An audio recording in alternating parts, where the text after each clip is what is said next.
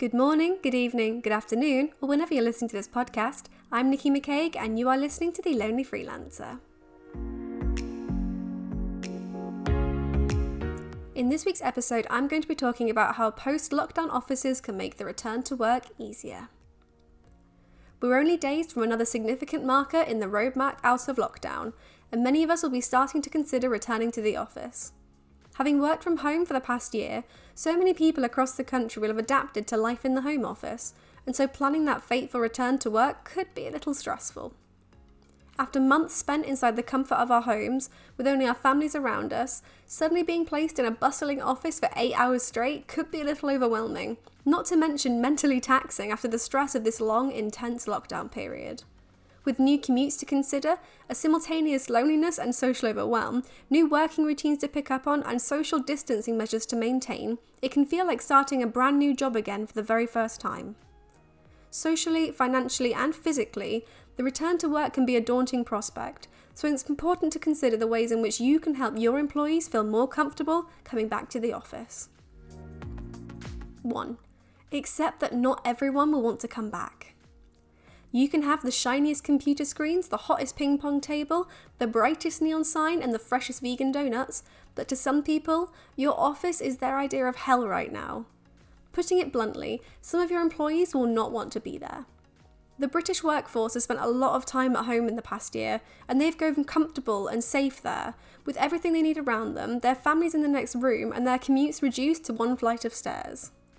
It's important to acknowledge that not everyone is desperate to return to their desks, and that some might be groaning in their houses at the thought of coming back. Pretending like everyone is thrilled to be back in their offices won't benefit anyone, and could end up making your employees feel more out of sync and upset for letting you down. Take the time to speak to your employees honestly and openly about their individual feelings about returning to the offices. Some might not feel safe returning yet, some might not want to come back at all, and some might feel they need a little more time to adjust and want to try it out before committing to a full week. It's time to listen to what they want and what will make them the most productive and happy, rather than just trying to force them back into the office. 2. Expect an adjustment period. For so many people, returning to the office is their first experience of physical socialising they will have had in many, many months. Making that change from chatting over Zoom calls to interacting in person can be an emotional transition that some people might find overwhelming, exciting, strange, or distracting. It's reasonable to expect a little adjustment period at first, when people start to trickle back into the office, for catching up, forming new routines, understanding the new guidelines, and finding their feet back at work again.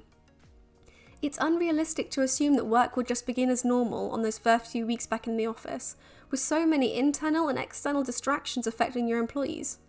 Parents may be missing their children or their pets, some may be experiencing anxiety at being out of the house again, some may be worrying about a loved one still at home, or some may be too relieved at normality to focus wholly on work again. Whilst it's important to remind them that they are here to work, empathy and understanding will go a long way to paving an easier road back into the office. 3. Find ways to make the return fun. There's nothing wrong with indulging your employees in a little bit of fun upon their return to the office. Find ways to offer your team treats, games, incentives, and gifts to thank them for coming back to the office, without making those who have chosen not to return feel bad in the process. That first day back in the office can be a daunting one, so order in some coffee or free lunch from their favourite takeaway, and let them play their favourite Spotify playlist on the speakers for the afternoon. There's no reason not to try and bring a little fun into what can be an anxiety-inducing and overwhelming process for many, and you can use your creativity to help plan some great activities and treats for your team to help cheer them up. 4. Be open and receptive to emotions. There's no guarantee that an employee's return to their offices will be permanent.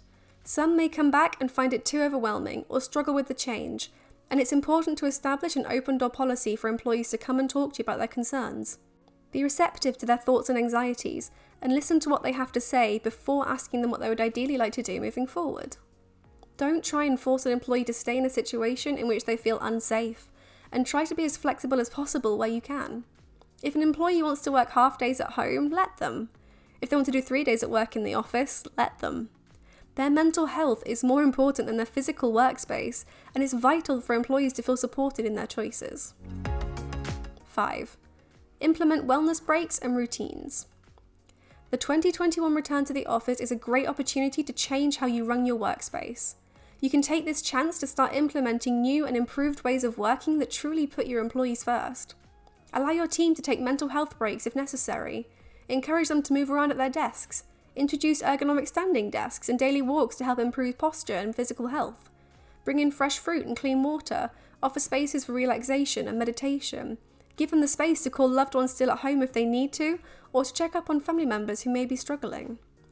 Ask your team what changes they would like to see in your offices too. Would they rather have a space for unwinding and recreation or a workout area? Would they prefer to leave the office earlier on a Monday or on a Friday? Would some company-sponsored yoga sessions be helpful to your team, or some in-office mindfulness exercises? Making a conscious effort to include your team in wellness-based planning is a great way to indicate to them that you really are putting them first. You want to impress upon them that their needs come first, and that you're doing everything you can to make their return to the office as peaceful, easy, and well thought out as possible. Take the time to sit down and really plan out your approach to the return. Try and see it from your employee's perspective and give it some thought before making any firm decisions. Empathy can go a long way in stressful times, and knowing that their boss is out there supporting them and thinking of their needs is huge for helping employees feel comfortable coming back to the office. Do you have any more tips that can help people going back to the workplace feel more at home? Let me know and drop me an email at hello@nickymccaig.com. It's my brand new email address, all set up for my shiny new website. So if you get a chance, please go and check it out. I'm really proud of it.